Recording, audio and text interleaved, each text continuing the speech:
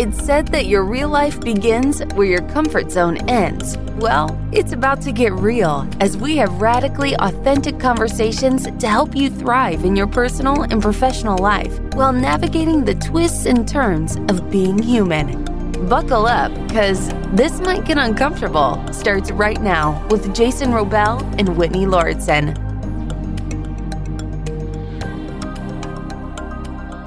Here on This Might Get Uncomfortable, we've noticed something really interesting recently, which is that the episodes we've done regarding love and relationships have been vastly popular in comparison to some of our other episodes. And while we didn't have necessarily an intention to go heavier into that realm, it's been interesting to see how you, dear listener, whether it's your first time or a long time listener, have been really leaning deeper into those episodes about relationship and love and connection. And in terms of love and connection and relationship, we're going to do a deep dive today with two friends, Joachim and Natasha. They have really, really interesting approaches to relationship. And very recently, Whitney and I went to their website, which is yourexceptionalrelationship.com. And I was browsing through and I was like, okay, this is cool. Right on, right on. And then I got to their about page, about us, and I started digging in a little bit deeper into some really unique and intriguing and deeply moving aspects of who they are as people and what they have experienced in their romantic relationship. And the thing that really pulled me, there's many things that pulled me, it was really looking at the length of time they've been together for a decade and married for 6 years. But then I got into them doing many different kinds of relationships, long distance relationship, an open relationship, a semi-open relationship, a polyamorous relationship, and a closed relationship. And at that point, I thought to myself, I have to talk to them because I have never personally spoken to a couple that has been so radically open and experimental in terms of so many different approaches. So there's so many things that I want to dig into with you guys today. Joachim and Natasha, we're so excited to have you on the podcast. And I guess my first inquiry as we open it up here with Whitney and I and both of you is, with that approach to radical experimentation and all those different types of containers on your relationship, what was the inspiration for being that radically experimental? And how has trying that many different types of relationship, how has that shaped you guys in your romance? I think let's start there. Well, that's a good question. So for me personally, what was the inspiration to be experimental about it is that I did not like the idea of a monogamous relationship. I'm not into following what society thinks is the best approach to things, mostly because I believe that a lot of people are unhappy and miserable with their life. That was, especially back then, that was my view. I had a very negative view of society. And so I was not willing or wanting to fit into this mold. And so I was open to see what else we can do. And also the idea and ideal came in that why should love be possessive? Why should love be exclusive? And so those were some of the thoughts behind the different variations of relationship and seeing what suits us. And how about you, Natasha? For me, at the beginning, as you can tell, like for Joachim, he had a more like rebellious streak, right? He was trying to push the boundaries and see what was actually right for him, which might not have been right for the rest of the world. But for me, because we were in a long distance relationship for a good 2.5, almost 3 years, I think I fell into the pleasure trap actually. So it's more like I had an emotional connection to him. We were talking every day, but I didn't physically have someone with me. We would only see each other 3 times a year. If we're lucky, 4 times a year. And those visits would just last from like a week, maximum 3 weeks. So it was like we saw each other very sporadically. So it was from my end initiated because I just wanted to have someone physically with me and to have that kind of physical comfort, which I think back then I didn't really know the repercussions of that wish or that desire or what I was opening up our relationship to become. Because like every decision I made or we made, it was making it normal within the relationship, right? So when I moved from Canada to Switzerland to be with Joachim, to live together and start that kind of life together, then we had a close relationship. And even after we got married, And the pleasure trap at the beginning, which was the initial motivation, it kind of morphed into something else. For me, because we were doing so much self-development work and like looking into spirituality, I was playing with the idea in my head regarding love. And maybe that is free for all, that maybe I don't need to possess Joachim. Maybe Joachim isn't the only one person on this planet to fulfill all my needs and desires. And maybe there's enough love within me to share with more people. So that was the idea that I was trying to test and kind of chase in my mind. And I met that chase with actual experiences that I either had on my own or brought into our relationship. But it kind of morphed from first the pleasure trap into then this kind of spiritual idea. I was trying to prove to myself that like I can be unattached, like I can be spiritual enough to do this. I love that. I love your transparency and how there's similarities and yet you each have your own different perspectives and dynamic at play here. And I think the first feeling that I get from listening to you is freedom and permission, because I feel like, at least from my perspective and worldview and experiences, a lot of relationships can tend to feel constrictive, or it's about following the rules and doing things a set way. And it's often guided by monogamy and finding that one person. And then there's a lot of pulls towards pleasure. And yet I feel like, at least in America, and it's really refreshing to talk with you outside of the American perspective, because I feel like in this country that Jason and I are in, it's like pleasure in a lot of ways is simultaneously encouraged and yet frowned upon. And there's like a very confusing message that comes out. Like, you should have pleasure, but only under these circumstances and these rules. Would you say that too, Jason? Yeah, I think there is a conflicting set of messages around absolutely the pursuit of pleasure and happiness and fulfillment, but also some negative perspectives on, if you do it according to the prescribed set of rules of, say, a particular religion or a society or perhaps the culture that you're in, it's only like, well, we want you to feel good, but only if you're going to do it our way. And in terms of the freedom of seeking one's own path, it feels to me, Joachim and Natasha, that you guys have made a point to kind of maybe break free from certain rules that might have been imposed on you so that you guys could explore this container of love and relationship in a much more free and exploratory way. And again, I'm so curious, as you went through this process of initially having this long distance relationship, how did it continue to evolve? Was it that one of you would say, bring a new container to the table and say, why don't we try it this way? And furthermore, a secondary question, as you went through these different permutations of your relationship, what kind of traumas or triggers or jealousy or frustration, what kind of, I don't want to call them negative emotions, but what kind of things to be dealt with like that came up for you both? Right. Well, those are good questions. For me, the relationship, there were conversations. I mean, one thing we lived by and still live by is absolute transparency and honesty in the relationship.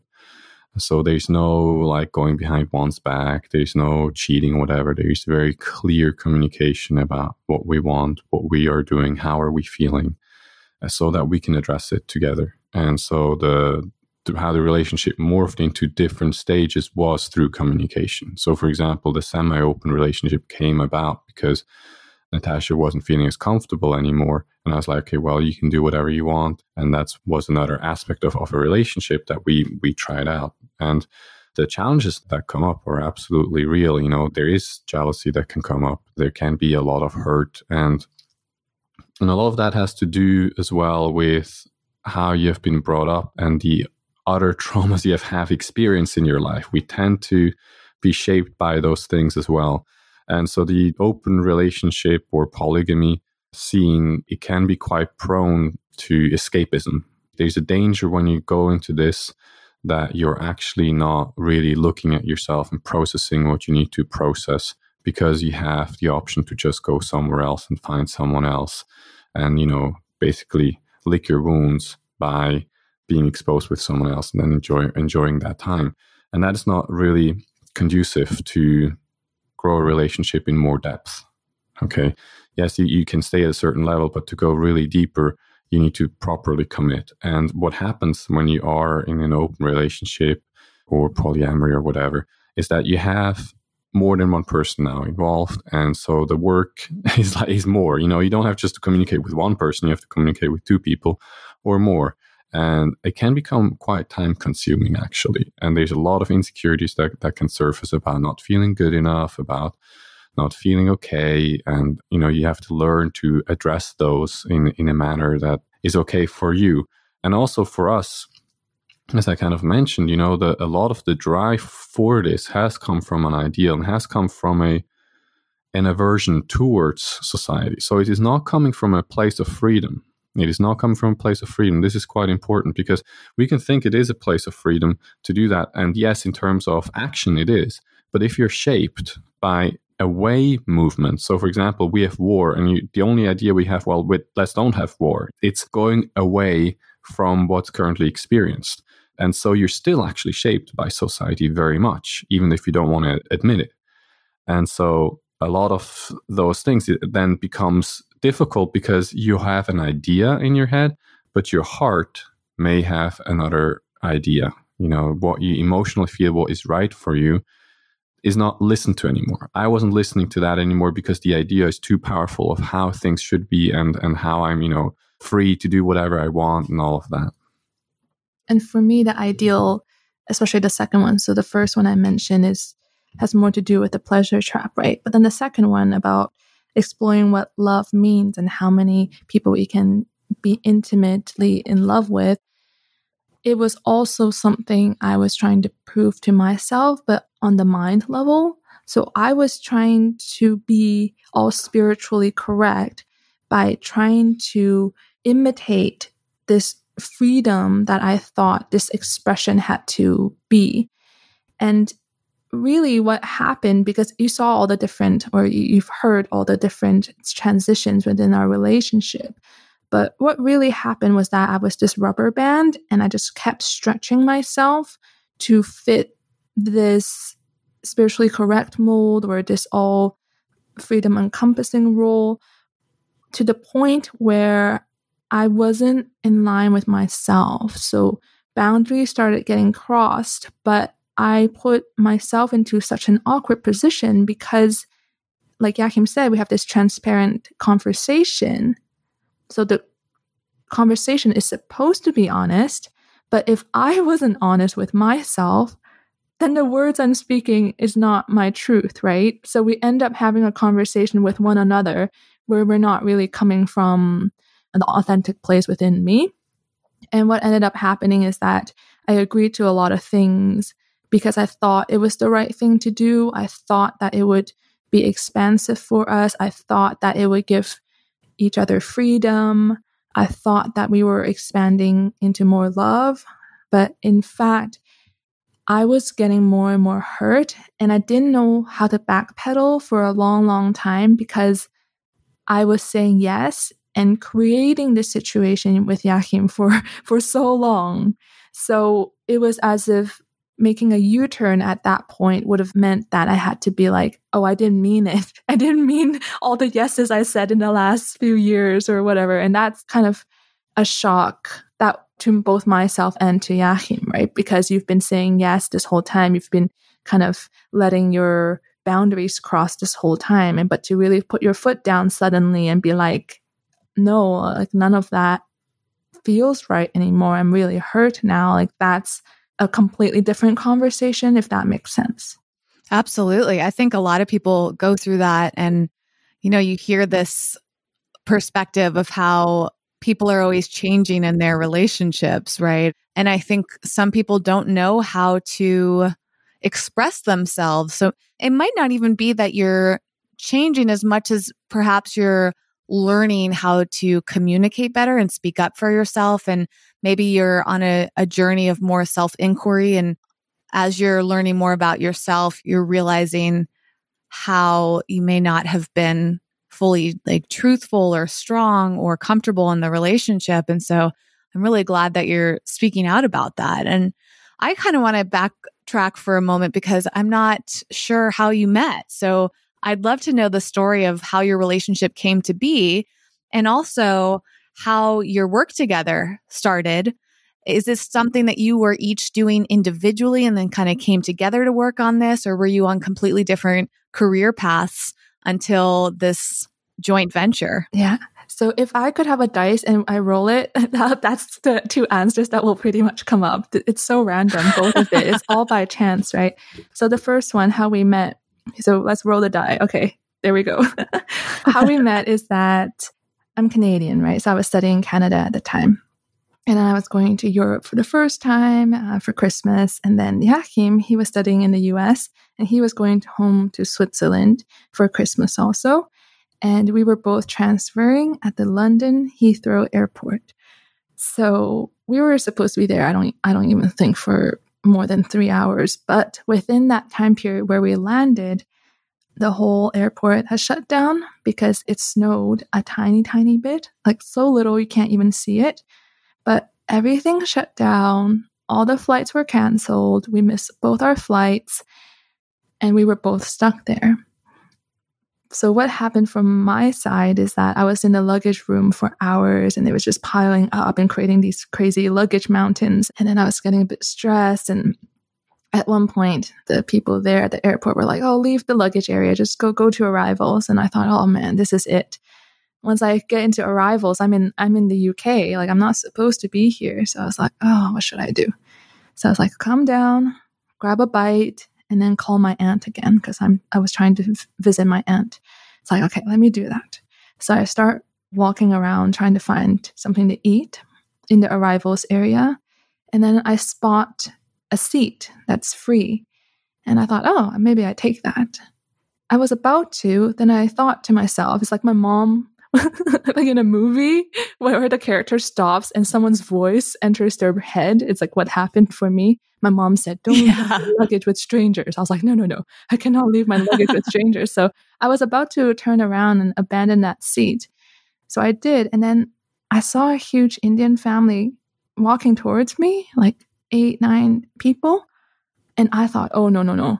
This is a special situation. Everyone is stuck here. This is not normal anymore. I need this seat because everyone's freaking out. Everyone wants to settle down somewhere. I need this. So I turned around. There was a guy who was nodding off, sleeping next to my seat. There was a guy who was awake. So I asked the guy who was awake, hey, can you look after this? I'll be right back. So I did. I bought some food, sat back down. And then the guy who was sleeping, that's Joachim. So he just looked over at me. He said something really dumb, like, oh, you stuck here too, huh? Like something like that. But what ended up happening is that for the first night, we spent it on the floor of the airport because we were both waiting and wanting to get out of there the next day. But we couldn't. Everything was canceled. So in the end, we spent a good 3 days together. And there was nothing to do. We were stuck on that island. So we thought, oh, let's get Chinese food. Let's go to the museum. It was my first time in Europe anyways. I thought it was really exciting. But my mom would call me and be crying on the phone and freaking out for me. But that's how it started. And from there, then we transitioned into the long distance relationship and things like that. And Joachim, is there anything that was different from your perspective in that story? Well, I agree that it was a very dumb pickup line. I didn't have no intention of picking her up in the first place, really. I was sleepy. I was trying to sleep and I had, well, someone sits next to you, when your head is nodding off, you're in danger of hitting them.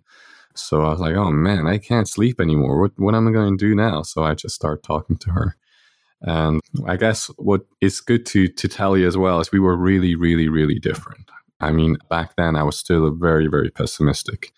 And Natasha was the complete opposite. She was like all rainbows and bunnies and let's save the world.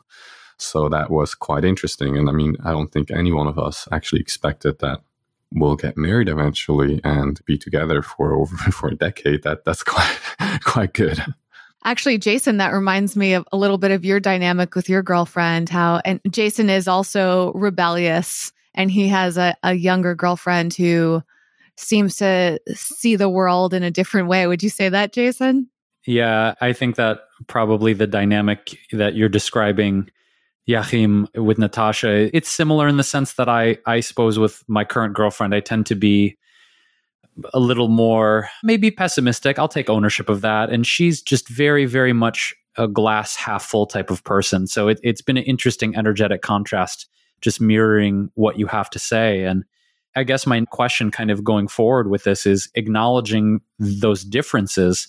Was there ever a point where you guys, either of you, thought like, man, we're way too different. There's no way this is going to work? For me, I don't think so. I don't think I had this kind of thought. It was more entertaining, actually, because you get to explore someone's world that is so completely different. So we didn't have it in that arena. We think like, oh no, that's too much of a difference. It's not going to work. Because in many areas we do align. We do align in terms of that we care about people, in the work that we're doing together now. We do align in wanting to travel. We do align with family values. So there's a lot of values that we do align with. Weren't obvious when we first met.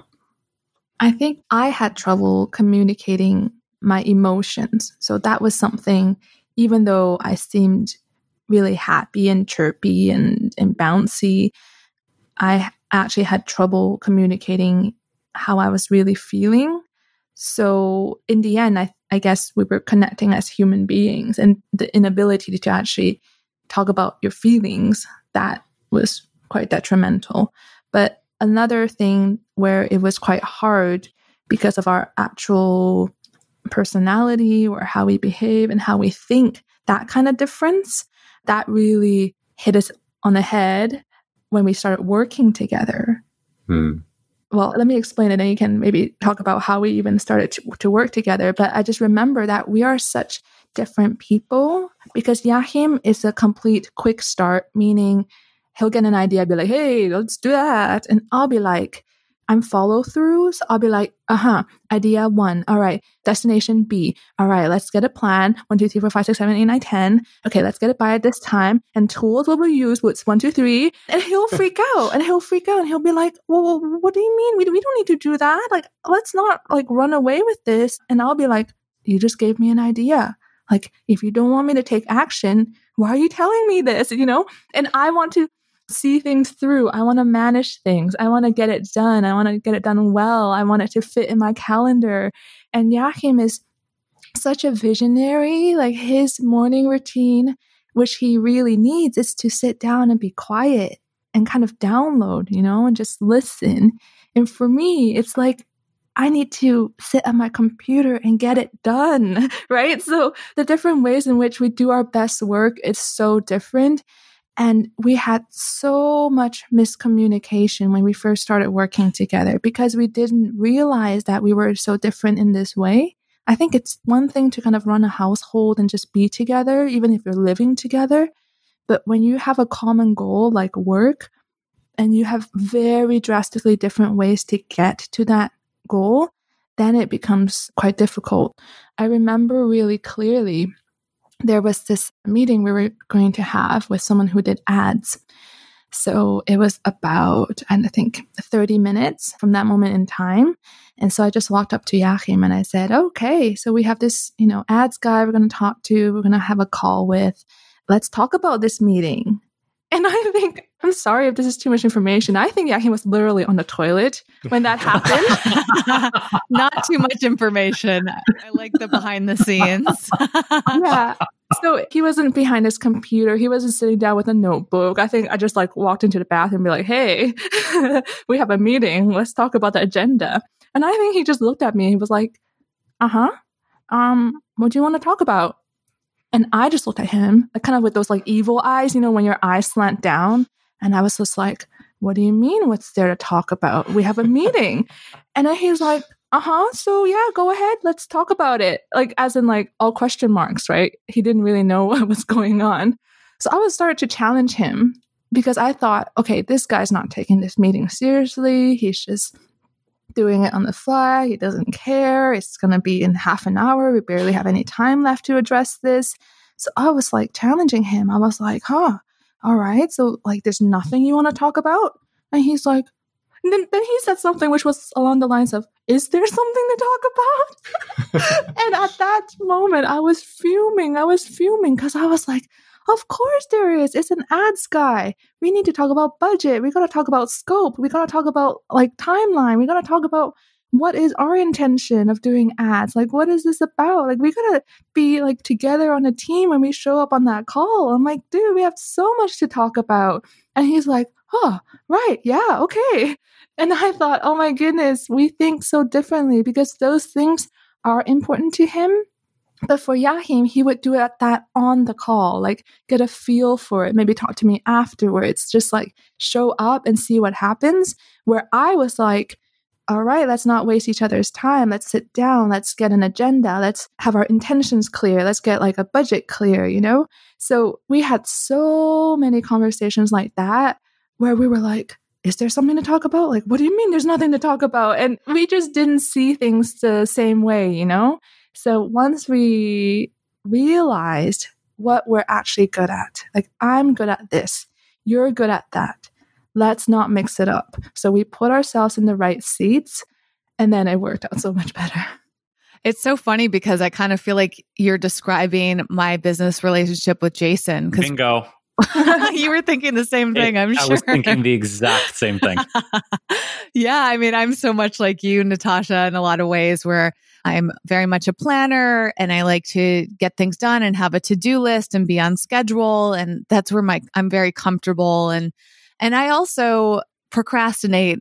And so I don't always get the things done that I intend to, but I feel much more comfortable having a plan. Whereas Jason is a fly by the seat of his pants type of guy and more rebellious and tends to do things last minute whenever he can. Would you say, Jason, that sounds about right? Yeah, I think that I find that my way of navigating the world, not just work, and this, I've noticed that this irritates a lot of people. So it's interesting, Natasha, that you bring up this very funny and brilliantly spoken situation that at times my desire to improvise and be in the moment and make it up as I go can be seen by some people as maybe laissez-faire or a little too laid back or unprepared. But I actually feel very confident in that space, right? Like I make it up as I go, and in the moment, there's magic and there's creativity in the moment. And so for Whitney and I as business partners, it's very much contrasting styles similarly to what you described, where she's got spreadsheets and she's got to-do lists and she's got projections and she's got the intel and she's got the research. And I'm like, okay, so like, are we going to, and like 5 minutes beforehand, I'm like, okay, let's rock. She's like, what do you mean? So it's interesting though, in the container for you guys being in a romantic partnership, this being one very small thing, when you have over the course of your relationship noticed, I guess, things that irritate one another or irk one another or bother each other, how did you not allow those things to, say, balloon into something bigger that could have killed the relationship? Like, how do you guys handle those irritations or the ways that maybe you communicate differently or the ways that you upset one another? How did you learn or practice handling those situations to make sure they didn't snowball into something bigger? Well, through experience, because they did snowball into something bigger. So, you make the mistakes and then you learn from the mistakes. And so the reason why we can do the work today is because we have gone through blame, nagging, bickering, all of those things, and it getting blown out of proportions and the small things getting bigger and bigger. And just seeing the impact of that and then addressing it and learning to do it differently has actually allowed us to do the work now. And so just to give you an example what this actually means, before we were not conscious of what was happening in our relationship, the bickering, the nagging, the blaming. It just seemed like it's normal, like that's just what couples do that, are together for 10 years or something like that. And, if you get to 20 years, it probably gets worse. Like this was the image that we had. And the image that I believe a lot of people have is that well, this is just normal. It's what old couples do. And the truth is that it can be normal in society, but is it healthy? Is it something you want? I personally don't. And so what happened for us is that we got help as well from someone and she does like cleanses. And we went there, it's like 7 days. Usually it's 1-to-1, but we went as a couple. It's somewhere in England, nowhere. She's like 10 dogs. I've been with her for several times. Natasha's gone as well. So she's really good at what she does. And she's a bit of a crazy lady. But so we went there. We both had our individual cleanses. We weren't really working actively as a couple on it, but we were looking at our own patterns. And this was really the point where the relationship shifted, because we saw what are we doing to each other. Those small bickering and nagging and blaming that happens, that sometimes gets blown out of proportion, it's actually hurting the relationship. It is not bringing the relationship forward. It's actually disempowering the other partner. And what happens is that you get drawn into a disempowerment circle. So I get a bit disempowered. Well, what do you do when you get disempowered? You want to get more power back. That's obvious. So how do I get my power back? Well, through a dysfunctional way, by disempowering Natasha a bit, and so you go back and forth. And you are in this cycle that no one is happy about, really. But because you love each other and you have this image of the relationship, you don't see it because it's hurtful to see it. And you have this positive self-image of yourself and a positive image of the relationship. And so those things seem like small things, 50, 60, 90%, whatever your percentages of time. We are okay. We're good. We're actually loving each other with this great relationship. But when you actually look down and you look at the nitty gritty, you can see that there's a bunch of stuff that's just not right. And so the way you address it is that you actually start to look the impact it has, you start to feel it, and you look at what happens when you are connected to love. Because there's a clear delineation, there's a clear demarcation line. Either you're choosing love or you're choosing fears and insecurities. Blaming, bickering, nagging, they are rooted in fear, they're rooted in nagging, they're not rooted in love. And so once you see that, it's much easier to address the issues without blowing it out of proportions. Now, don't get me wrong. We still have sometimes things that come up. And it is not our aim to have some kind of idealized perfect relationship. That's not human, in my opinion. And it's nor is it desirable. But what we do have is that when it does show up, we know how to handle it. We know that we can sit down together. We know that we can talk and be like, I think we're going back into this more negative space, and we can look at what has happened and we can sort it out so that we both are feeling good and empowered rather than disempowered. I love that approach. And I think it's interesting because I feel like so many people, when they are perhaps confronted with uncomfortable realizations or trauma or wounds or power struggles, that people would opt to leave the relationship or end the relationship. And I'm curious because there obviously were moments of great discomfort. And I'd like to hear maybe more about the patterns or the past wounding, or maybe stuff that are familial bonds, things from your family and growing up. What kind of those things came up for both of you? And how did you use those situations or those wounds or those things you were looking at inside of yourselves individually to strengthen your partnership rather than using it as a reason to say, detonate it, to end it and move on? One pattern that runs, especially from the maternal side of the family, I'm not sure if the listeners relate to this, but it has to do with rage cleaning. Ooh. What is that? I don't know that term. Yeah. Okay. I read this in a book, but I'm like, that's it. That's exactly what's happening. So it's like in the household when you're cleaning or doing the dishes or you're cooking, and then there's like, I don't know, say Yahim's helping me out, right? And I'll be like, oh, Yahim, wash those veggies and bring them over to me so I can cut them up. And he washes them all nicely, brings them over, but somehow manages to get 200 milliliters of water on the cutting board and spills it all over the table or the counter. And I'm like, oh, Yahim, seriously, all you had to do was just to bring over the veggies, clean, and why do you have to spill water everywhere? So it's as if everything he did, oh, there's a dish. He's doing the dishes so nicely. I'm like, oh, Yahim, why is this sponge wet? You're supposed to wring it out and then put that in the little perfect little box thing. And it's all these household chores, which are very, very small, mundane stuff. But somehow there's this stress, there's this rage behind it where it has to be perfect. It has to be done in the right way. And whoever doesn't respect that, it's a thing. It becomes a thing. So that was a pattern that ran in our relationship for a long, long time. At the beginning, it was more mild, but the more we kind of lived together or even traveled, the more like my environment shifted too. It was as if something I clung onto, like I clinged onto it and I was like, ugh, more control over the household, more control over Joachim. And it just turned into this thing where every time something needed to get done or he was helping me, I was always picking on him. It's like I was pecking on him. And it was on the smallest things. He could never do it right. And I would complain and I would sigh and I would bring him down actually each time. It wasn't like my requests were unreasonable or that we weren't trying to do the right things within the household. No, we were trying to make things clean and tidy and all that good stuff. But the way I was doing it, I started to build this case in my head that Joachim is so useless. He can't even follow my instructions. He can't even do this simple task. He messes up every time. And that means he's not dependable. He doesn't respect me and what I want to create in this home. And it would spiral into this whole thing where I attached so much thinking and there were so many emotions to it. So it was like this little ping pong game that started. We would be doing something. And then I would get pissed off because it wasn't done in that way that I wanted it to be done. And then Joachim would kind of freak out because suddenly he had a wife who was unhappy, not pleased with him.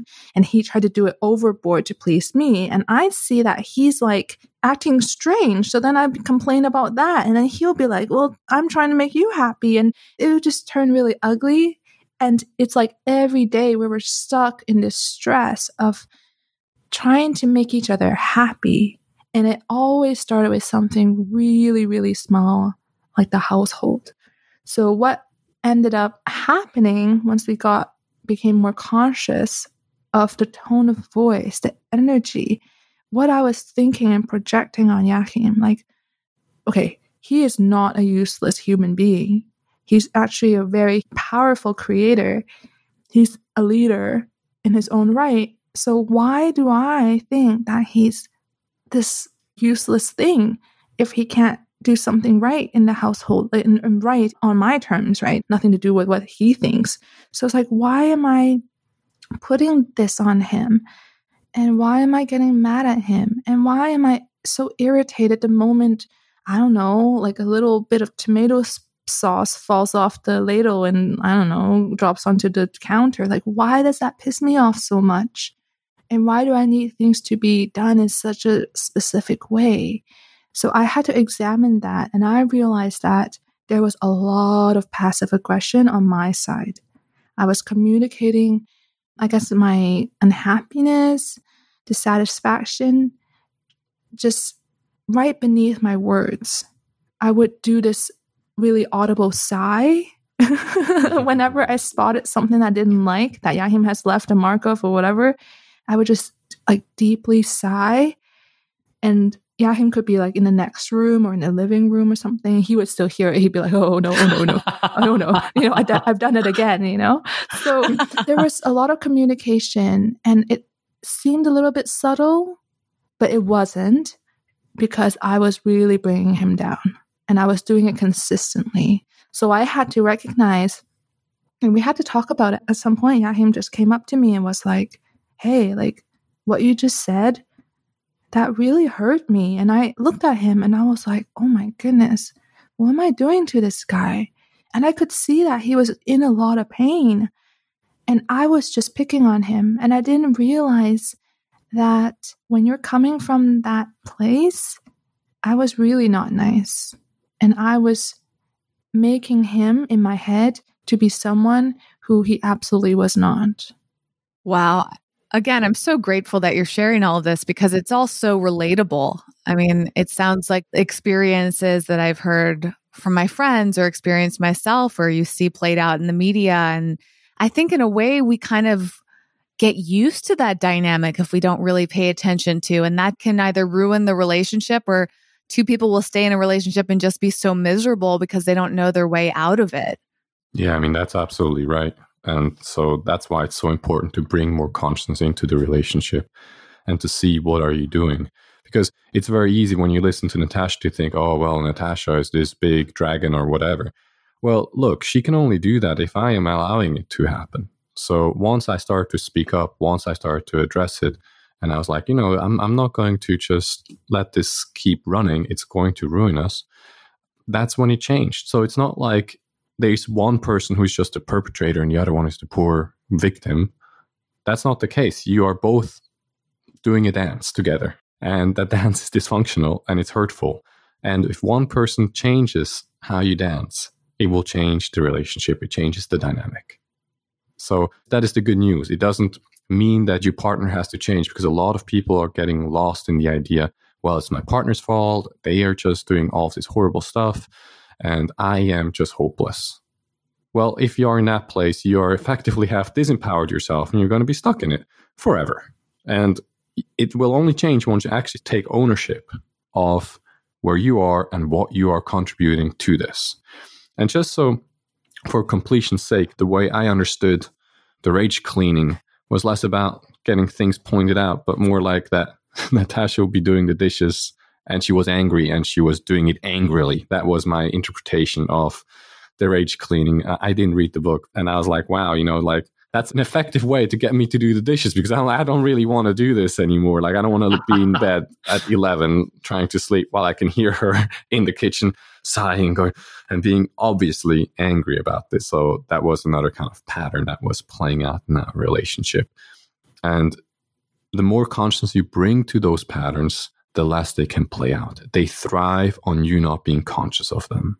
While it sucks to look at them, actually look at them is what will dissolve them and what will allow you to walk free. And just to let you know, the relationship that is cleaned out, that doesn't have this stuff happening, is so much better, because all the energy that's tied up in this kind of dysfunctional dance and into disempowerment and all that gets set free. Like, you have all of this energy now together.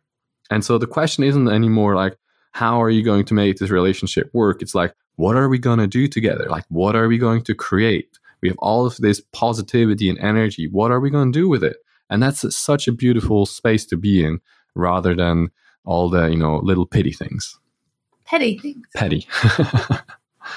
One thing that we've brought up on the podcast in previous episodes, and I'm curious how you two feel about this, is there seems to be a lot of talk, especially on social media, and I suppose certain relationship books, about finding a, quote, perfect partner, and the encouragement that some people have to write a list of the attributes or the personality traits or the likes, the dislikes, the aspects of what you envision your ideal or perfect relationship to be, and how many people say not to compromise and keep sticking with it till you find that perfect person. But it sounds like having that fixation on finding someone who's perfect for you, on one hand, there are the people who say, yeah, don't compromise and don't let go of that and keep hanging in there. And then there's another school of thought that says, if you find someone who matches your values close enough and they have a similar viewpoint on the world, you can work with maybe some of the things that aren't perfectly aligned with that list. So what would your response be, perhaps with clients you've worked with or friends or the teachings you guys have, about that mentality of don't compromise, stay with the perfect person until you find them, versus, hey, work with what you have if you deeply love that person, even if they're not, quote, perfect? Mm-hmm. I think it really comes down to how you see that partner or potential partner, how you see that person. So the moment you have attributes and you relate those attributes to perfection, you've created a mold of sorts. It's a mental mold, right? They have to fit it. There are attributes, But the thing is that when you fall in love or when you create a relationship, you're with someone who's alive and someone who is constantly changing with you. And we don't often take into account the fact that people grow and change and transform in their lifetime, right? So whoever you say yes to, whether you marry them or you say yes to them on a dating app, you're saying to someone who could be a different person the next day. You can't actually control how the other person transforms day to day. So that's, I think, an extremely important point to point out, because like Joachim said, when we first met, we were completely different people. But because we did have this kind of open communication and we were very curious people, still are, back then even more curious because we were trying to get to know ourselves and the world and how we fit into it. We were very open to seeing each other's perspectives and worlds just from their eyes. Like, what does that mean for you? Like, oh, like, how do you see that? Like, why do you believe that? And by having that curiosity and by opening this conversation, you actually get to appreciate not just your partner, the world in a way that was not possible before. Imagine that little list, the attribute list, and that mold you have, right? Oh, perfect person. Perfect person 5 years ago when you thought that was perfect. How about now when how you see the world and how you've experienced the world has expanded to a different level and you still hold on to that friggin' list with 5 bullet points? That's outdated. That's not your truth anymore. And that list and that mold is a disrespect to the person in front of you. It's an absolute disrespect to the person in front of you because you're not giving them the chance to be who they are and for you to receive that. Because you are going positive, oh good, negative, oh dang it. Let's just delete that shit, like get that out of their system. But that's them, right? And so I think for us, right, the whole idea of the exceptional relationship formula is that everything is malleable. Like every hurt you can heal from, every single pain you can work through together, everything that you want to move on and move towards, you create together. And many misunderstandings you can understand again. So that actually is from a very different place than having 5 bullet points and certain attributes that you want someone to have. This is 2 creators coming together, finding understanding, finding connection, finding love, and then creating together. Because imagine you have 2 molds, right? It's like 2 cookie cutters, let's just put it that way. And you just cut. Oh, we have like star-shaped cookies forever. Yay. Like I'm so happy with the 5 pointy sides. Well, hello. You have friggin' cookie dough. Do something with it. Like build a bunny and then next day bake something else. That's in your hands and that's together. And I think so oftentimes people forget what's possible. They really do. And we are trying to be here and live and redefine what's possible for relationships. I love what you said. And just to add my 2 cents to that, the whole idea of a perfect partner doesn't exist. That is made up in someone's mind. Now, that said, I do 100% agree that you shouldn't compromise. If you have certain standards, if you want to achieve certain things in your relationship and you start compromising, soon enough you find yourself crossing your boundaries. You start to settle for something that's not right. The big difference, though, is that you are a team. You're not by yourself. And so a lot of the relationship issues are coming from the wrong perspective. And the perspective is, it's me and what can I get from you? I need to get something from you. So this is the list of stuff I need you to be so that I can feel okay. And that list will never be exhausted because the ego will forever find something else to add to it. So if you are stuck in this perspective, you're gonna struggle. But when you shift the perspective from me to us, the whole game changes. Then suddenly you're going to define, well, what is this relationship about? What do we want to nurture? What are our values? What's important to us? What life are we building together? Now, you are creating almost like a new being together, a new unit. And in that unit are your desires and are your partner's desires. They're not compromised. There can be friction, and that's the beauty of it, because it can transcend both of those desires and it can bring up something new. And people miss that because they are so stuck wanting things their way. But where's the growth in that? Like if you have your perfect partner, where's the growth in that? They're just pleasing you. So what? I can't tell you how much I've learned through Natasha because she's so different. And I was lucky enough to have an open ear to actually listen to her and to hear her out and to see what she's actually saying. I've grown so much and I would not be the same man without her. But that has only happened because I was not completely focused on just making it my way. Because whenever we did do it my way, it wasn't very nice. It sucked. So that is really important, because the expansion of your world, the expansion of your being is incredible when you allow it to happen. But most people are so set in their ways that they are not allowing it to happen. And what happens is they just have conflict together rather than growth. How did you learn to move? And I'm so glad you brought this up, Joachim, that the ego wants to control, the ego wants to have things their way, this idea or this story in our mind of how we think things ought to be, right? Or that this person's supposed to make me happy. So many of the gems that you both dropped throughout this conversation.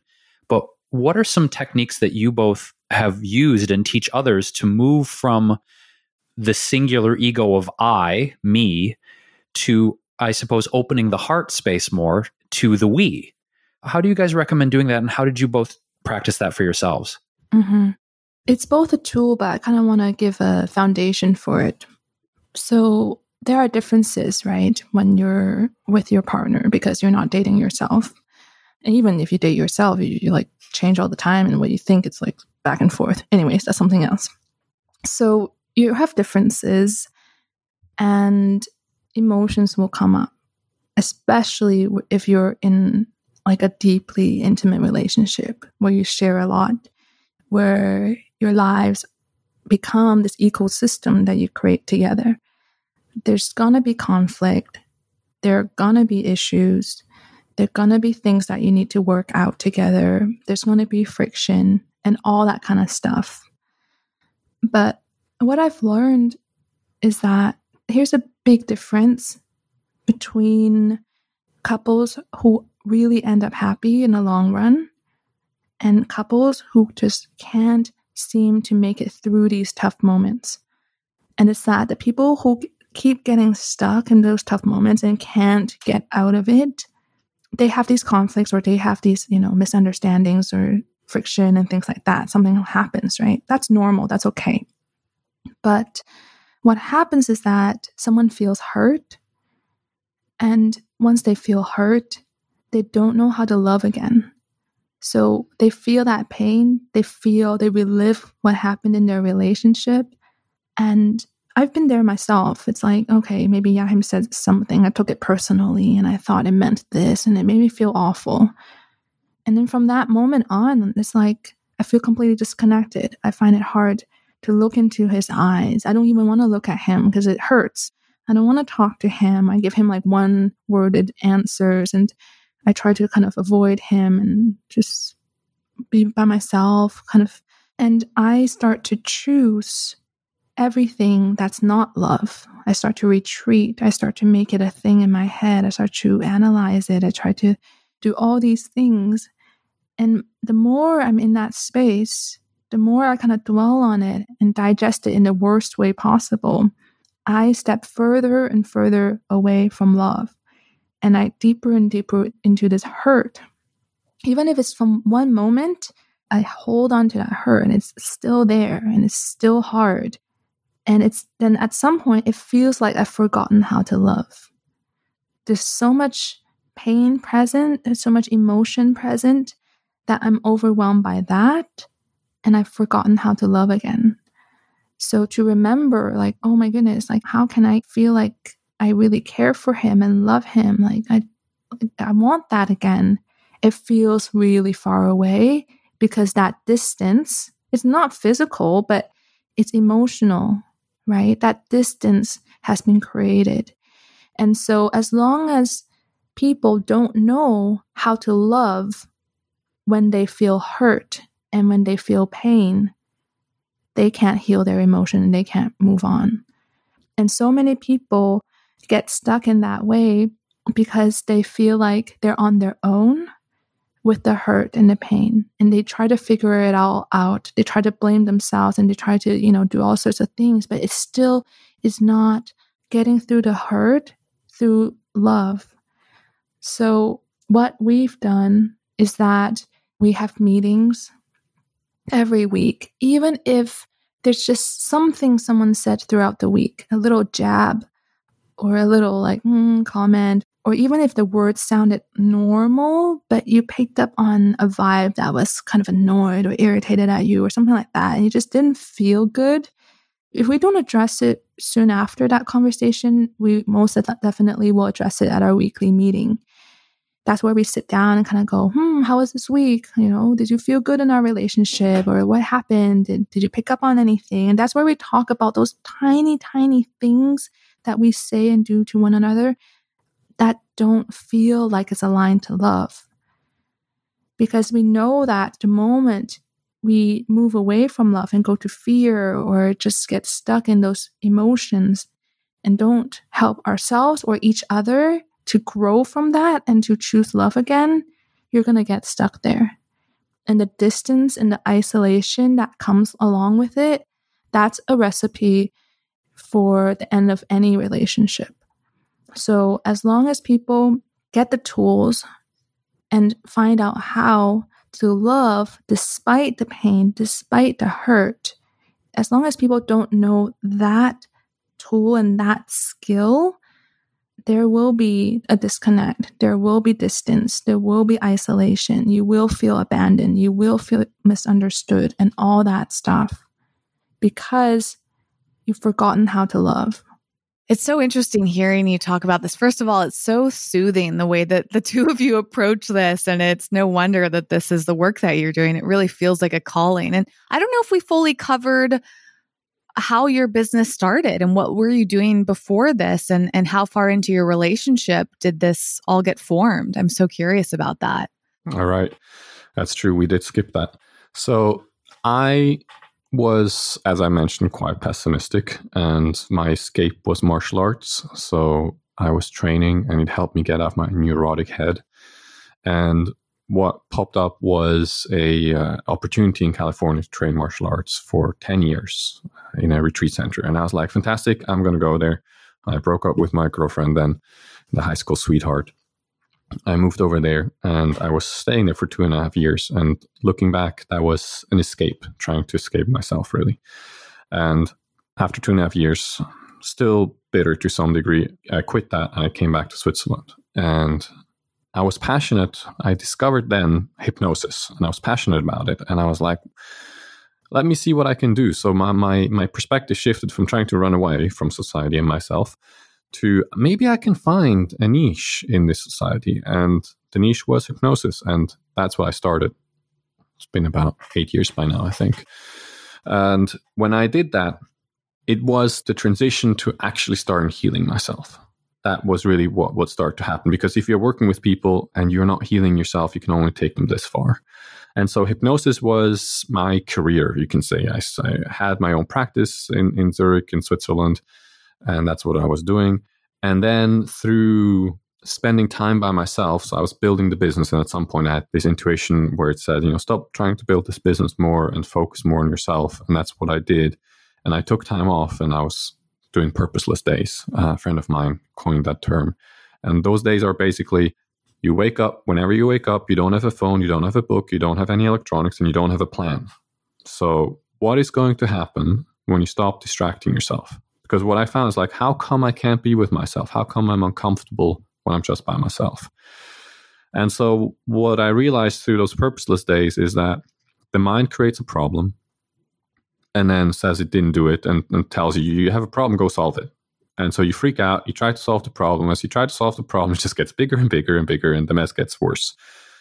But there's something that happens that's really interesting. At some point, you can see through that illusion and suddenly you're back in peace and love and stillness and all of that. And I'm like, wow, this is amazing. This stuff is inherent. And so that is when I saw that is when I switched career towards more coaching. And I went to high ticket coaching and enrolling entrepreneurs and all kinds of stuff. So that was the career transition I did. And then eventually we came together. But maybe, Natasha, you cover first what you were doing. Yeah, he mentioned earlier that I wanted to save the world, right? So that's what I tried to do. I studied environment and business. So my intention was to save the planet through market solutions. I tried really hard to find my place.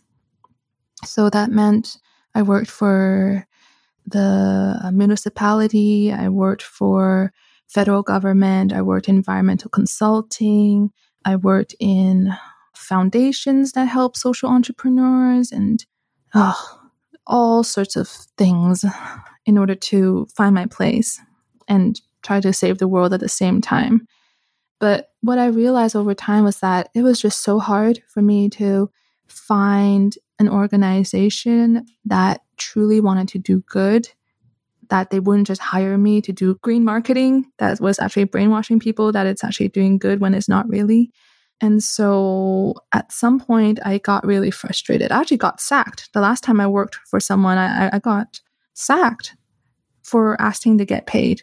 Another story, another time. But that experience was really emotional. So I was like, enough of this. I'm going to take a bit of time and see what I want to do.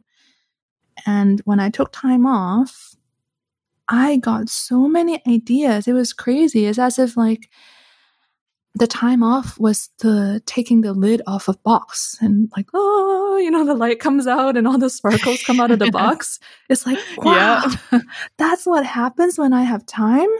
And then I got like business ideas. I wanted to do all sorts of things. I started experimenting, I started to take yoga teacher training, taught a little bit. But there was one point in time, it was when Yahim was on this crazy multiple year-long rampage of just learning from the best teachers all over the world. You know that movement where you have like money in your hand, you're like push, push, push, push. It was just like, or the money gun. That was what he was doing. He's like, take my money, give me the best spiritual education. Okay, sorry. Sorry, Yahim. But that was really what happened. So at one point, he was learning from hypnosis teachers, learning from the best coaches, going all over the place. And at one point, he hired a lady from the UK, a different lady, who was teaching us energy stuff. And I thought, what the heck is this? Like, and me and the planning and all the goals and the to-do lists. I was like, what the heck is this? This is such a scam. But, Yahim, he wanted to do it all the way. So she came over to her house, like stayed 3-4 days, just work with us too, showing us energy stuff. But what happened was that I was like, dang, I'm actually quite good at this. It was just like feeling beyond the physical, like feeling. And I was like, maybe I have a knack for this. So it actually felt like I was remembering something that I already knew. It was very strange. But anyways, after that, I thought, let me give this a try. And so I would have friends over and I wouldn't even touch their body. I would just like kind of hover over them and start conversations. At the beginning, I was just completely awful. But at one point, I had an experience that really shifted my perspective on this whole thing. Because at the time, I was really struggling with it. I thought it was just bullshit. But at the same time, I felt something. So my mind was really struggling with what I was feeling because I couldn't identify it. It wasn't a science. But what was it that I was experiencing? So I started thinking that maybe I was a little bit crazy, going a bit crazy. But so one time I was teaching a private yoga class and my student was like, this left shoulder again, bothering me again. And I just said to her, I learned this new technique thing. You want me to take a look? She's like, yeah, sure. So she lied down on her yoga mat and I didn't touch her. I just hovered my hands over her shoulder, the one where she thought it was kind of painful and she kind of blamed it on CrossFit, but just something within me knew it did not have to do with CrossFit. So I hovered my hands above her shoulder, but then I kind of followed my hands, like wherever my hands wanted to go, I would just do that. And then very quickly, I moved away from where she thought the pain was. And I just kind of hovered my hands above her chest instead. And I was just thinking, what's going on here? And then suddenly, this physical pain shot up from my hand, up my shoulder. It hurt so much, I actually said, ow, out loud. And I just looked at her. I don't know a thing about this lady. I just looked at her and I just said, did something happen in your personal life? And she looked at me and she was like, yeah, I just broke up with my boyfriend recently.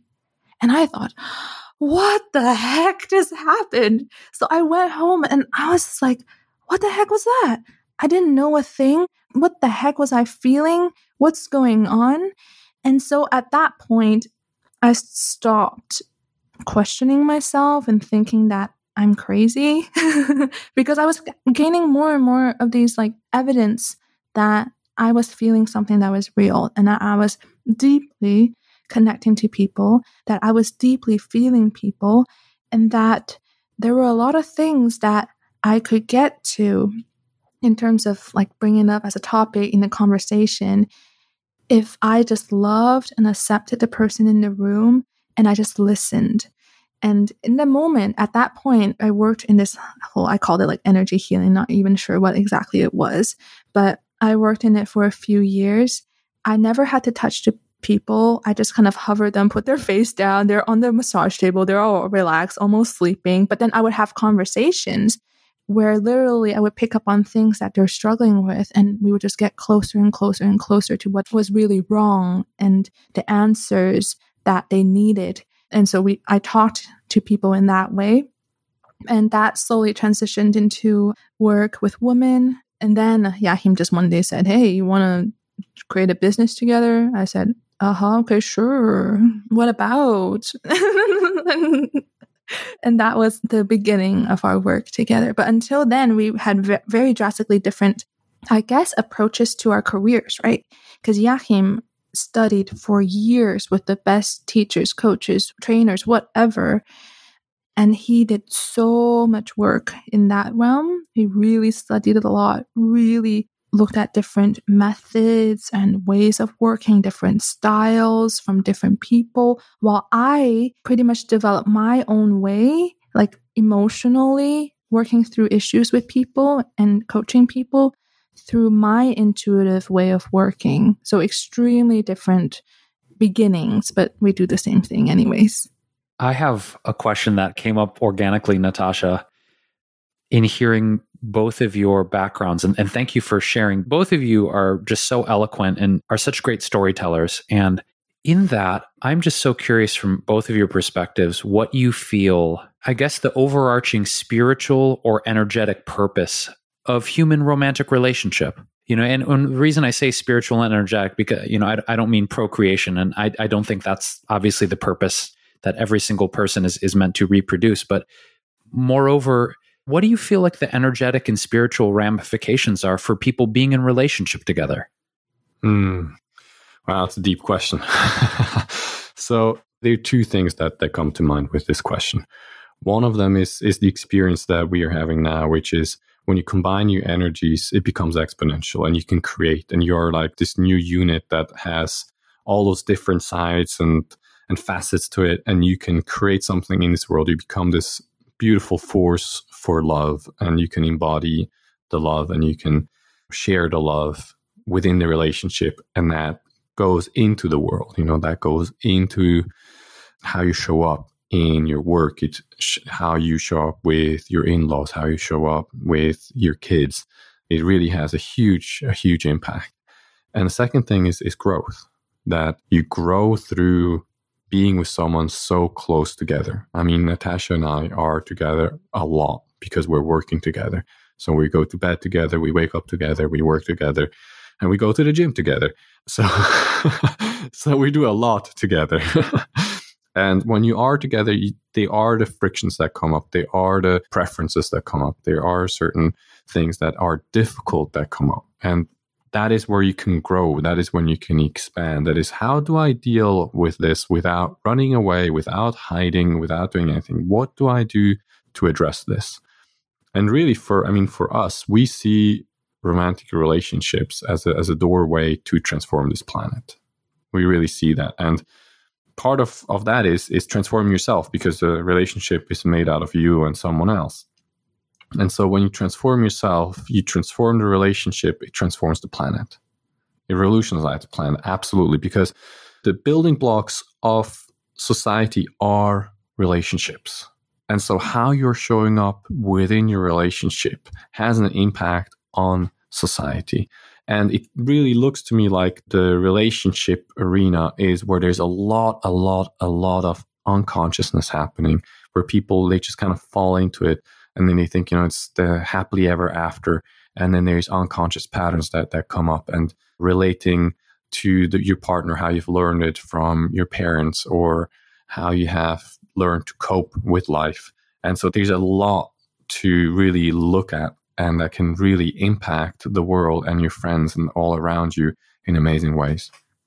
For me, I experience it differently.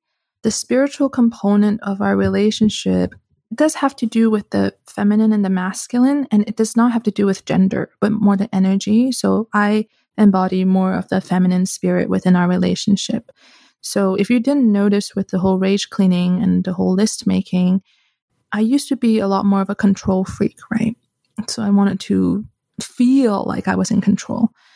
Now, with this spiritual component, with Joachim really showing up as his true full self, he's able to lead.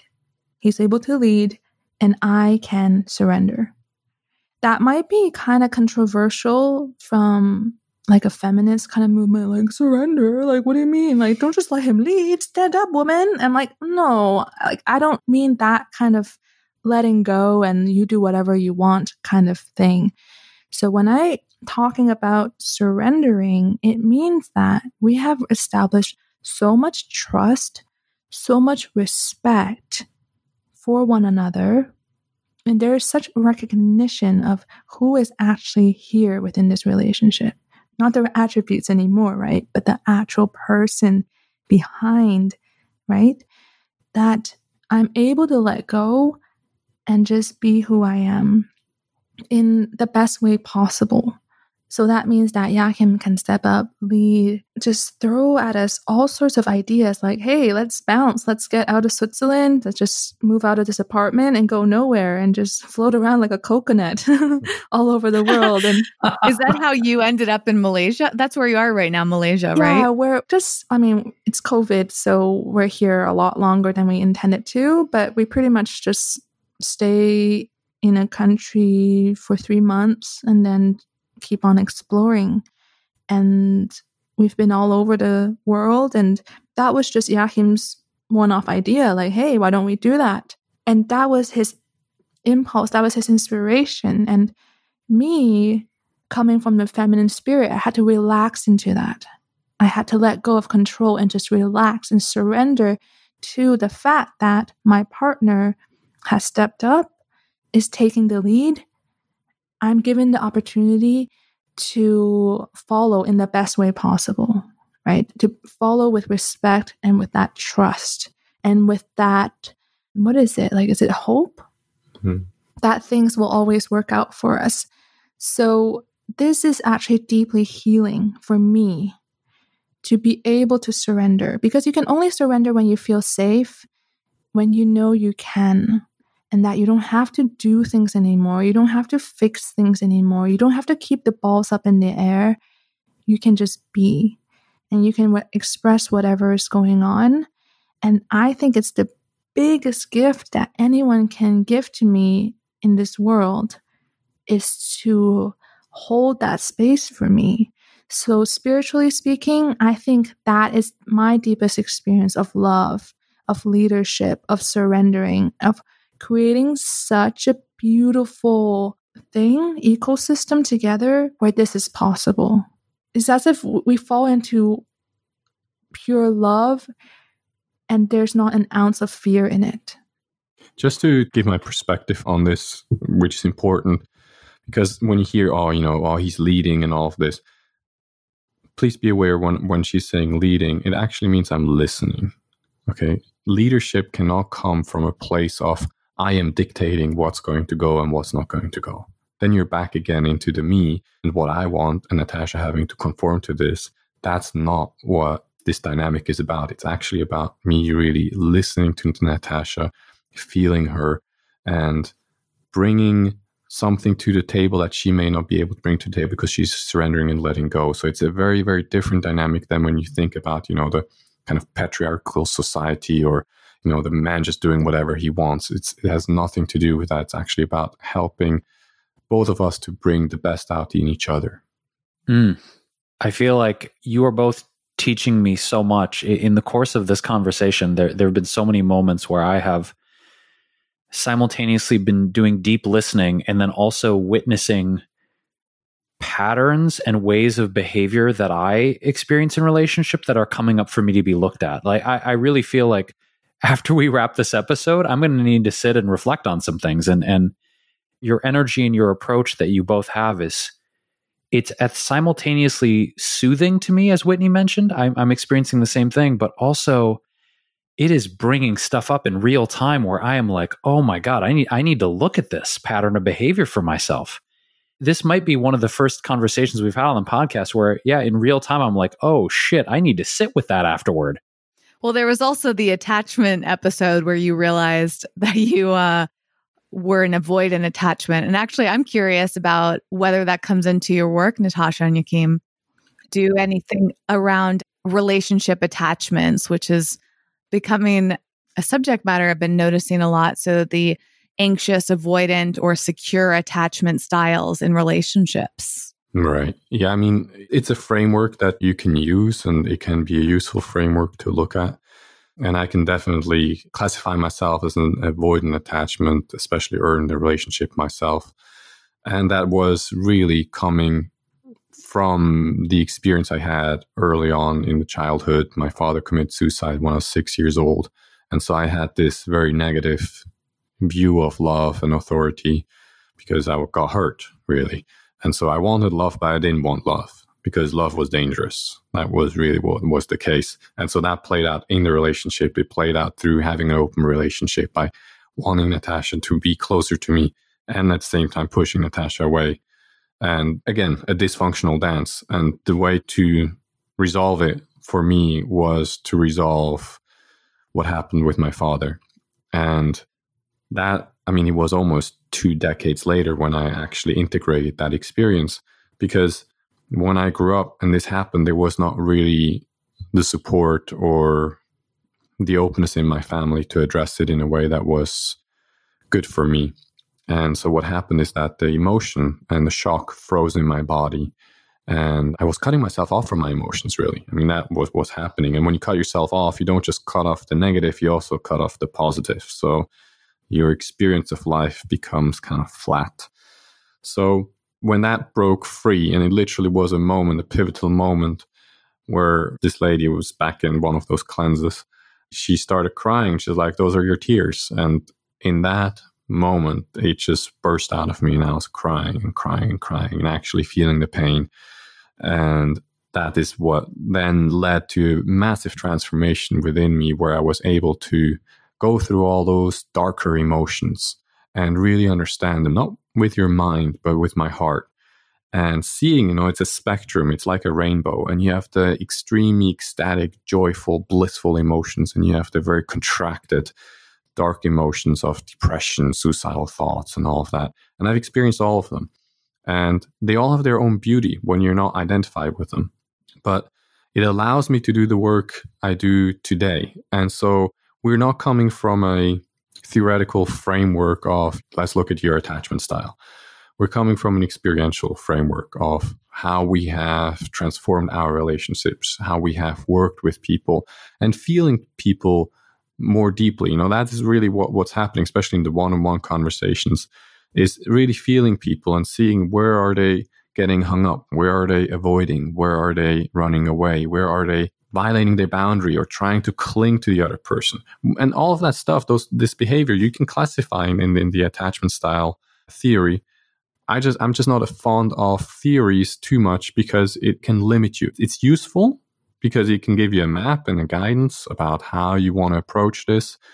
And if you get stuck in it, you start looking completely just through the eyes of this theory. It's like, oh, well, this is the avoidant attachment style behavior, and this is this attachment style behavior, and everything starts to make sense. And you're like, wow, I got it figured out. Well, you haven't figured it out because you can't figure reality out. Stop trying to figure shit out. It really is hurtful in the end to a relationship when you are so stuck in your head that you're analyzing everything and getting everything right. Live your life, live your relationship, make your mistakes, be human, be avoidant at certain times, be clingy at other times. Those are all experiences. There's nothing wrong with those experiences. However, they do have certain implications on the relationship and on your own well-being. And through experiencing them and looking at them, you get to transform them, you get to understand them at a much deeper level that any theory could ever give to you. I wanted to just do an amen and a hallelujah with that. That it was just everything you said, Joachim, was like, wow, just so powerful and just such a beautiful perspective. I am curious with both of you, are you currently then in a dedicated monogamous structure for your relationship right now? Yes, for a few years now. And it's where we're happiest. Yeah. Okay. So contrasting that to the experiments and the styles you had previous, why does this container, this version, I suppose, why does it feel happiest or most connected? When you contrast it to what you tried before, what feels different about it and what feels best about being in a monogamous relationship? For me, it's a place where I take all responsibility for my actions and what it is that I need. So where before, it sounds kind of awful, but I really was trying to outsource my problems. Even away from Joachim, he can't solve them. I'll outsource it to someone else. And so back then, it was as if I wasn't really meeting myself or what I needed, like face on, like straight on. I was still hiding what was really happening and using all these different ways of having a relationship to try to be happy, be satisfied, and prove to myself certain ideas. And now, in this current monogamous relationship, I take full responsibility. I actually know that everything I do, because we've consciously chosen to become a unit, it has an impact on Joachim. And so that also means that I'm now coming from a way more mindful place of what is it that we're truly creating here. Where before it was like I have a little wound and I'm like, put on all the Band-Aids, put on all the bombs, put on all the things to make it better. You know, I was just throwing on all sorts of stuff onto my arm and be like, that kind of works. While here it's like intentionally creating, intentionally being together and going, okay, there's really deep love here. How do we want to spend this life together? When we're together, how good can it get? And when it gets that good, what's possible? What are we creating here? And it's as if in this monogamous relationship, I've really brought 100% of myself. I've really grown up also. Like when you have like little doors to run out of the house and escape from time to time, it's easy to avoid certain things. But now, like, no, we're together. We've chosen this. And it's been such a healing and deeply rewarding experience because we're actually showing up as adults now. We're not just repeating the same patterns anymore. And we dream really big. We've shown each other how deeply we can hurt one another. That's for sure. We've really, really hurt one another. We've really crossed the boundaries. We've really broken trust. We've done really bad things in our relationships. But because we recognize there's love and because we chose love, we realize that there's so much that we can create together. And there's such deep love that we can fall into. And there's such support that we can give to one another. And some of that, honestly, I believe just takes that real commitment to be there for yourself, to be there for the other person. So there's no plan B anymore, where I feel like in the past, other options is that like plan B to settle your fears or your insecurities. But it's a different ball game now. Absolutely. I mean, for me personally, the amount of love and fulfillment you can experience being with one partner is off the charts. For me personally, it's like when you are in a relationship that's open, whatever, it can be fun. You can have the pleasure, you can have the experiments and all of that. But in terms of depth, for me, it's not been possible to go into that depth with having all those kind of partners. because it takes time. A relationship can mature and it can get better. And that's what we don't realize, because you have the honeymoon period. You're like, oh my God, it's amazing. And then the honeymoon wears off and you're like, oh God, with who am I now? Oh, Jesus, like Dr. Jekyll and Mr. Hyde. It's getting worse. And as you go deeper into the relationship, what happens is either you learn to address those things or you get out, right? And so when you address those things, and this is what people often don't know, is that the next stage is actually better than the honeymoon. Like what we're having now feels more enriching, more loving, more empowering than just being on a chemical high for a few months when you meet someone new. That's, installed by biology, so we procreate very quickly and have more kids. When you actually go through that phase and you go through some power struggle and difficulties and you find your way to be together and to work together, it really opens up a whole new arena of a relationship that I was not aware of. And I don't think I would have been able to pass through that stage trying to be with multiple partners at the same time. That looks to me quite difficult, because you are going to have difficult conversations from time to time. You're going to have uncomfortable feelings. You got to be with yourself and on all that. And if there's more people involved, it's more and more work. And you have other things to do as well with your life than just having relationships with different people. Wow, this is so amazing. And the timing is incredible too, because Jason and I talk a lot about these things offline. And it certainly comes up in other conversations that I have with friends, and just all the different perspectives people have and experiences they have. And my friends that are married or single or in dating or in a long-term relationship, and my experiences. And I think a lot of what you're saying is actually still feels like it's not discussed enough. Would you agree, Jason? Like, I feel like the two of you have such a wonderful, simple, empowering message, and yet it also simultaneously feels so deep and rich and unique in a lot of ways. And as Jason said, I just listening to the two of you has been such a joy, because I keep reflecting on so much, and I'm sitting here feeling so eager to share this with my friends that I've been in these discussions with, because I don't even know if I've ever heard anyone say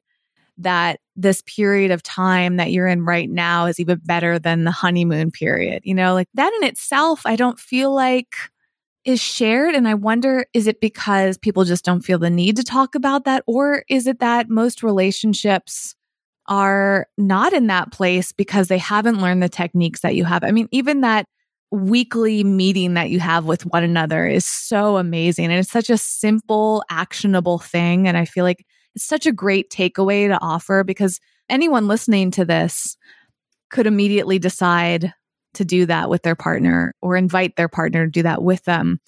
And that's such a beautiful thing. And I'm curious, Jason, if you were sitting there like thinking that you wanted to do it too. And I want to hear more of your reactions to this, Jason, because without being with you in person, I can't look over and see your facial expressions. But you and I talk about these things a lot. And I'm curious, like, what is coming up for you in terms of takeaways or lessons that you're learning?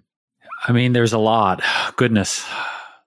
It's realizing that the biggest takeaway, the biggest realization, I suppose, that I've had in terms of processing my hurt or processing my wounds is that a coping mechanism I developed from childhood, as an example, was because I was on my own a lot and being a only child, being raised by a single mother, that my mechanism from a very young age was to process my pain and my confusion and my trauma alone.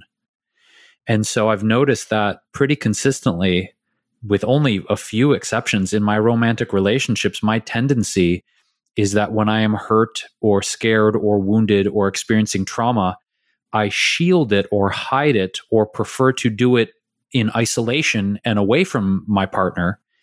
And now realizing that that is not allowing a deeper level of intimacy and vulnerability. And that's been a coping mechanism and something that I've just been used to because I've done that my entire life. And with your encouragement, Joachim and Natasha, what you're saying about going into those places together and, I suppose working together to dissolve those past hurts or the pain or the misunderstanding, and using the wounds to create a deeper healing, I just realized that I've never really worked too deeply with a partner on that. I've always thought that I had to do that on my own and not burden someone else with it. That's probably the biggest takeaway that I'm sitting with right now is like, man, shit, I've been holding on to that pattern so long. I'm realizing it clearly doesn't serve me or serve the interests of my intimate partnership. Amazing. Absolutely love what you have shared. I mean, that's really powerful. And I can just talk from my own experience that it's been really scary for me to open up to Natasha and be like, I'm actually hurt. And having that, for me, that is a moment of vulnerability. And there's a lot of power in addressing issues by yourself and sitting by yourself and all of that. I'm not discounting that at all, actually. I think both are necessary. However, there's something really beautiful that can happen when your partner has the capacity to listen and be there. And you can open up and you can share that vulnerability that really can heal in different ways that just being by yourself doesn't really do it. Because for me, it's like, well, opening up myself like this, I'm opening myself up to more hurt now again, right? And when the hurt doesn't come, there's healing. And that is really, really beautiful. And so I love what you shared. Yeah, I really want to echo what Whitney said. I feel like so many of our listeners are going to receive this in a way that I think is going to open them up. At least that's my hope. That's, of course, our hope with everything we do on this podcast. But as I mentioned, I'm just reflecting on, so many of, I guess, the unconscious patterns or tendencies that I've carried from relationship to relationship, and really wanting to take a higher level of responsibility and ownership over how I've been showing up. That's what really is coming up in this moment for me. And I suppose my question to both of you is, I think I paraphrased this earlier when I asked, when the pain does arise or the challenge does arise, how did you both move past perhaps any urges you may have had to call it quits? Because I feel like there's moments in a relationship where it gets hard, it gets confusing, it gets difficult, it gets painful. And you've both mentioned how you've hurt one another and you've learned through these experiences. But how is it that you keep continuing and not say, we're at this point, it's too painful, it's too confusing, fuck it, we're done?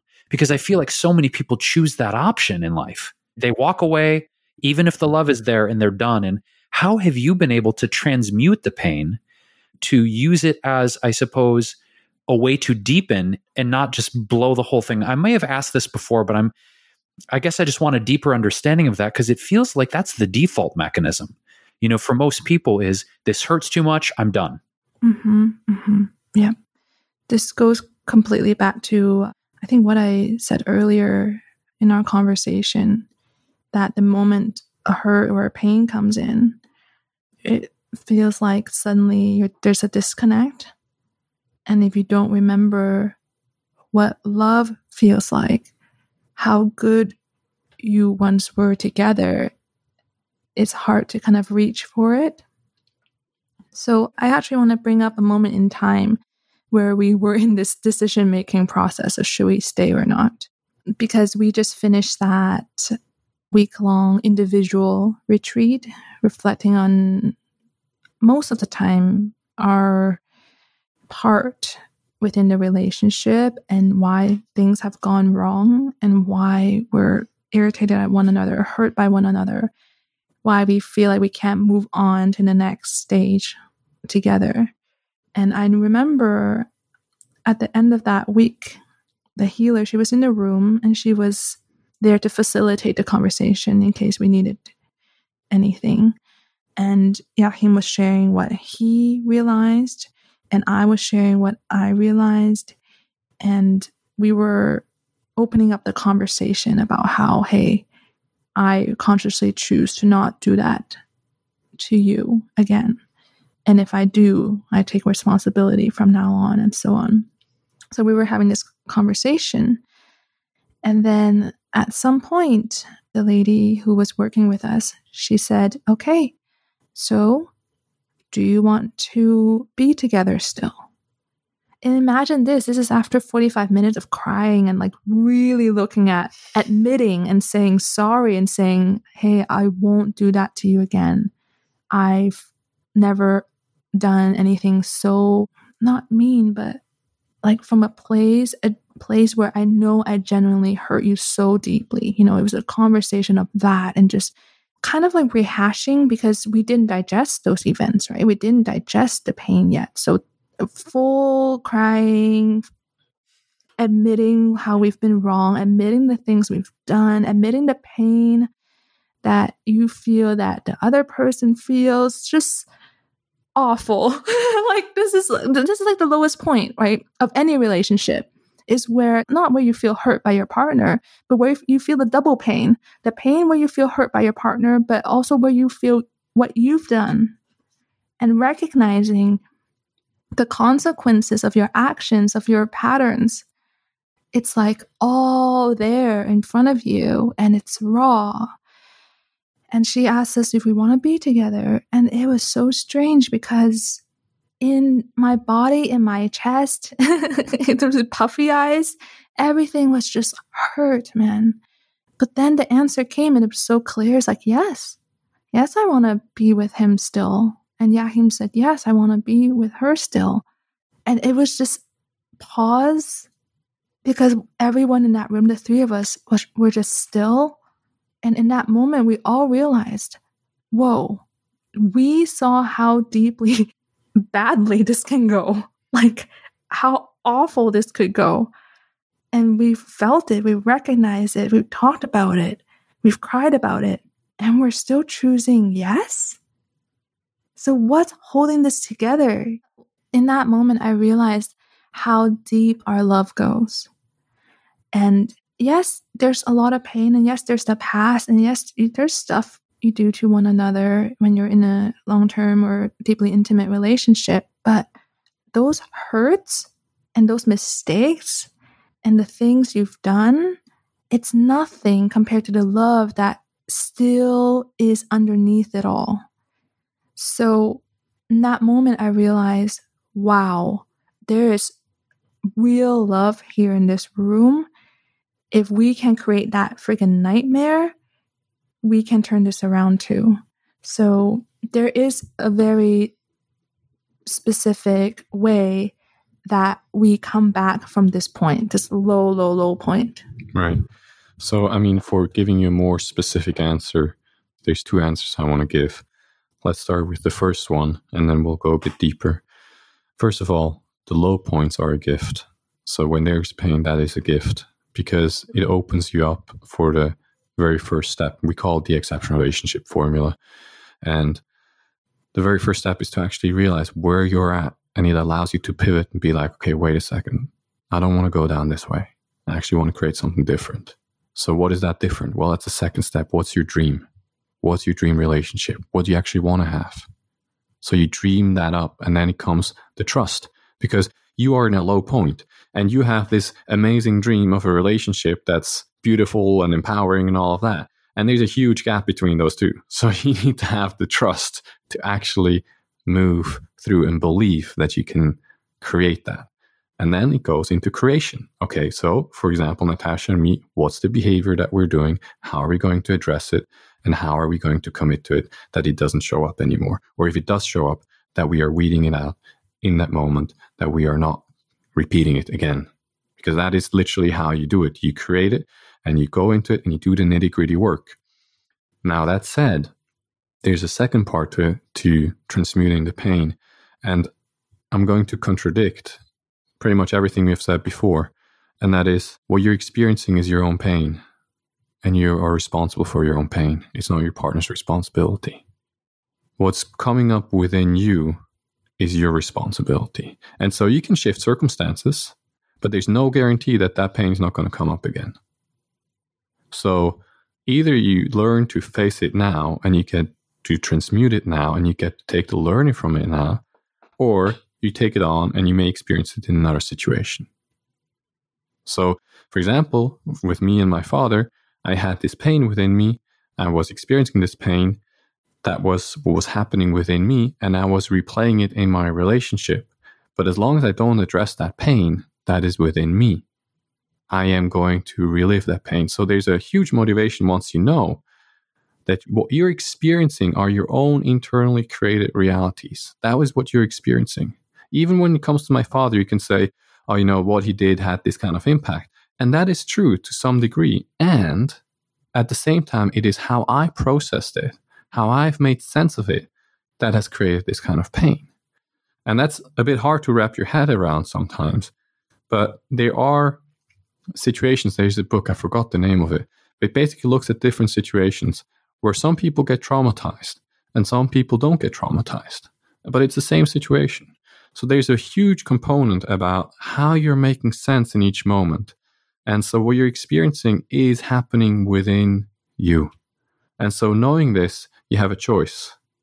Are you going to be addressing it? Or are you going to be trying to shift your circumstances around so you feel a bit better? Having said that, I'm not saying if you're in an abusive relationship that you're staying in this kind of relationship saying, well, this is all my creative pain and all of that. That is a perversion of what I just said. That's not at all what I'm saying. And so with any teaching or any kind of ideas, we always have to be careful because we can twist it in a way that makes us stay either in a certain place or project certain things out onto other people. So it is a balance. And they are contradictory to each other. In one way, yes, Natasha hurt me, I hurt Natasha. In another way, Natasha hasn't hurt me. It's coming from within me. And they're the polar opposites, and they are true in their own right and have their own place. And I see a lot of people getting stuck in one of them, either being spiritually correct and be like, oh my God, it's all my pain, I have to process it and whatever. And the other one of like, well, it's my partner, so I have to work it out with my partner. And they not really looking at their part as well. So it is both. It is yes and. Wow. I mean, I feel almost speechless, but I'm trying to form some words of gratitude for everything that you've shared.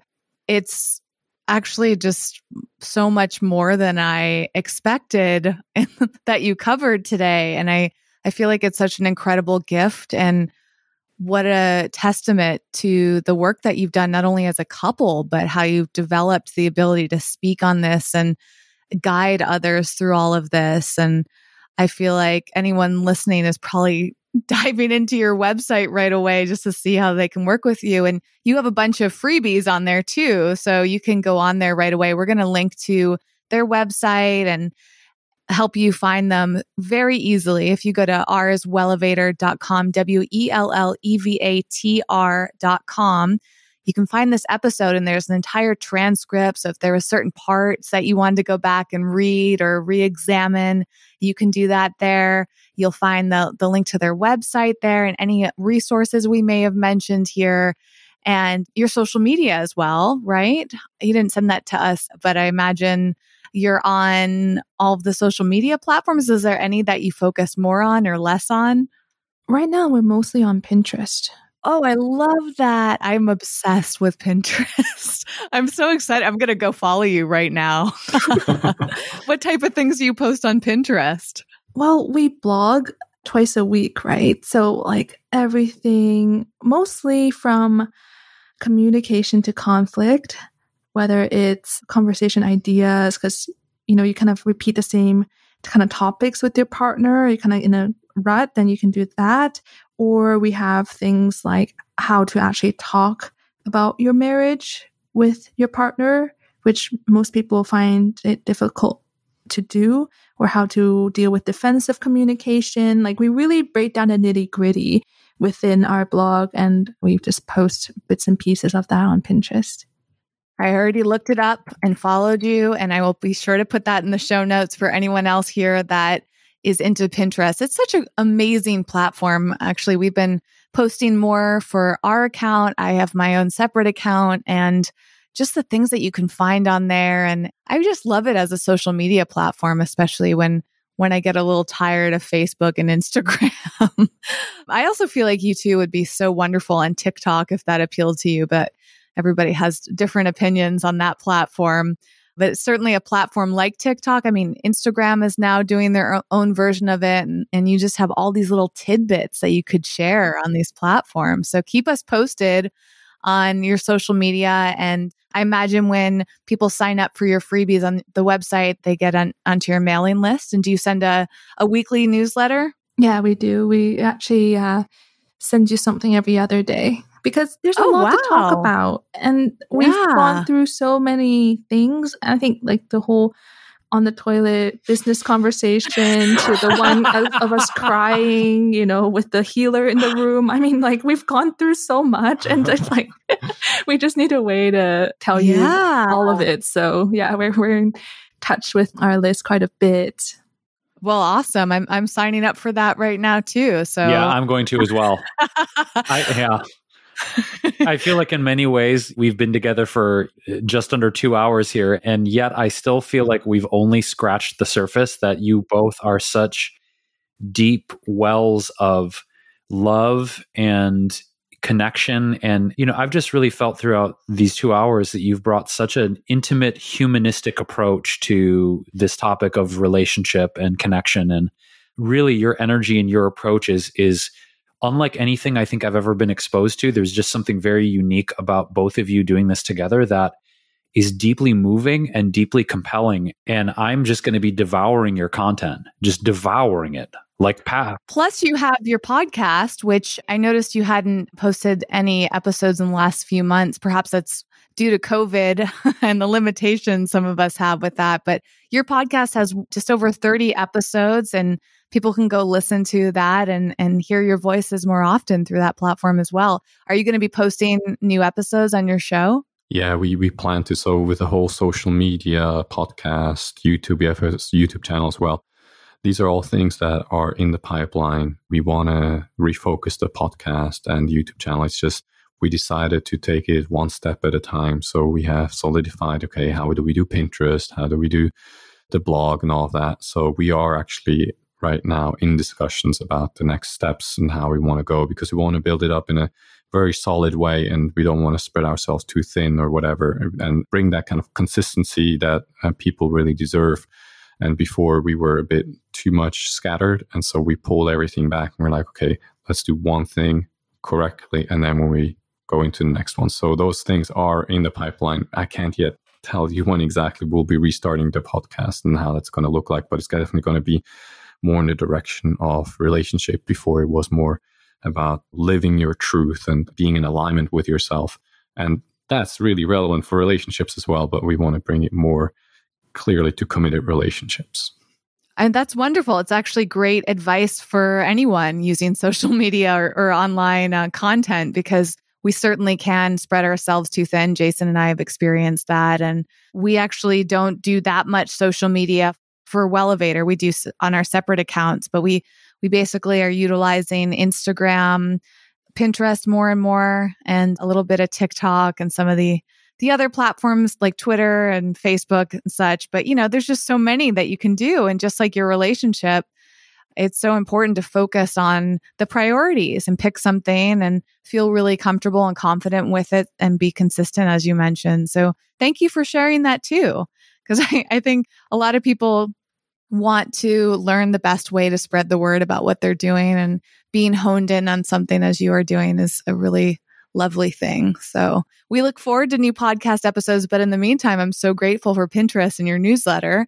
And as I mentioned, we're going to link to that plus your main website on our website, wellevator.com, along with the transcript with this episode. And you can skim through it and revisit anything that's really supported you today. And as Jason said, we're just so grateful and in awe of what you shared and who you two are. And thank you for taking us through the journey of what got you to where you are today. And we look forward to following it from here on out. Well, thank you so much for doing this. I really appreciate that you guys have this long format in your podcast, because a lot of podcasts are nowadays, 15 minutes, 30 minutes, 5 minutes or whatever. And it's just, you can't really go into depth that's necessary to really show, what's possible and how you've gotten there and all of these things. So we really appreciate that you have this format and that people are actually listening to it and taking the time to dive into it, because it's just so much more richness. You just can't cover everything in 30 minutes. It's just unrealistic. And again, for me, it's a bit like, the pleasure. Oh, new information. Oh, now I get a little high. But if you want to really master something, if you really want to dive into something, if you want to change your relationship, it's going to take more than listening to 30 minutes here and there. It is a real commitment. And so thank you so much for allowing us to speak on this platform. You're so welcome. And thank you for acknowledging that. I absolutely agree. And I remember when there was this one period where I was experiencing a lot of pain due to a relationship. And one of the most healing things I did was listen to a relationship podcast. And I could not get enough of it. And just learning strategies and in-depth information was really, really healing. And I hope that the listener received some of that from you today. And even if they had to listen to it in bits and pieces, if they made it this far, then they got a lot out of what you shared. So thank you again. Thank you. Thanks for listening and getting out of your comfort zone with us today. For show notes and more high-performance resources to help you thrive, go to wellevatr.com. That's WELLEVATR.com.